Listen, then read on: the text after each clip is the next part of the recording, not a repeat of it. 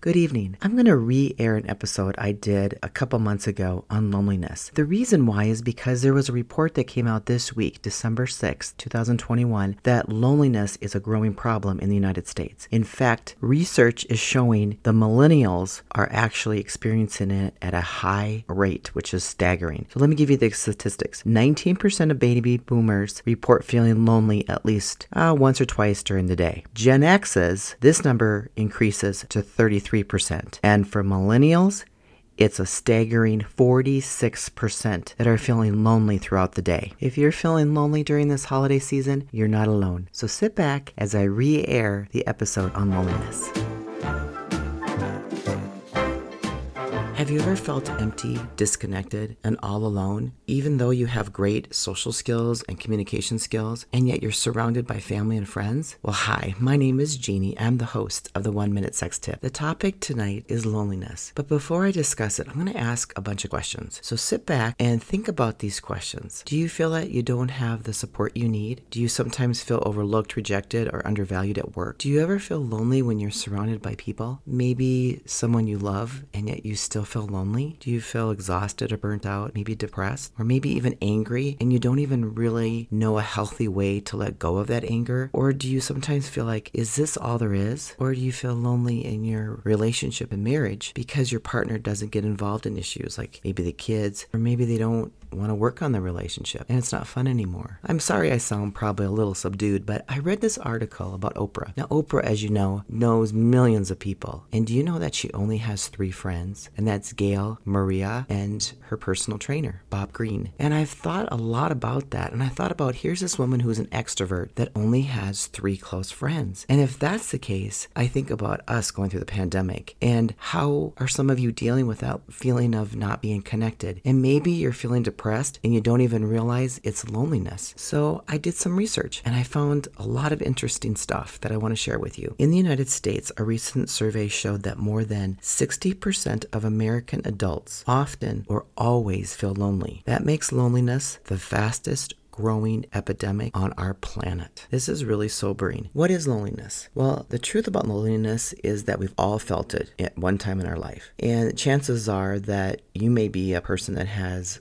5,000 friends on Facebook, and yet you still feel lonely. So really, what is loneliness? Loneliness is when you have less contact with people than you want or that you wish for, and when this contact doesn't satisfy your need for connection. So in other words, there's a discrepancy between our need for connection and what we have in our lives. And you know something? I think that's a lot of us, especially during the pandemic. Even though we have social media as a society, we have never been lonelier, and that's really sad. And another thing too is being disconnected and feeling loneliness, there comes a sense of shame as well. And I've read this over and over where people have felt really depressed and they don't reach out because you really don't have a lot of energy to reach out when you're feeling low and feeling really depressed. So what happens is we actually isolate ourselves even more instead of reaching out. So what do? Well, I've studied Uni Ternariti. I don't know if I'm pronouncing her name correctly, but she's from Norway. I'm part Norwegian myself, so I felt like I could really relate to this woman. She said she has a book out and she also has been on several podcasts, and I totally get her because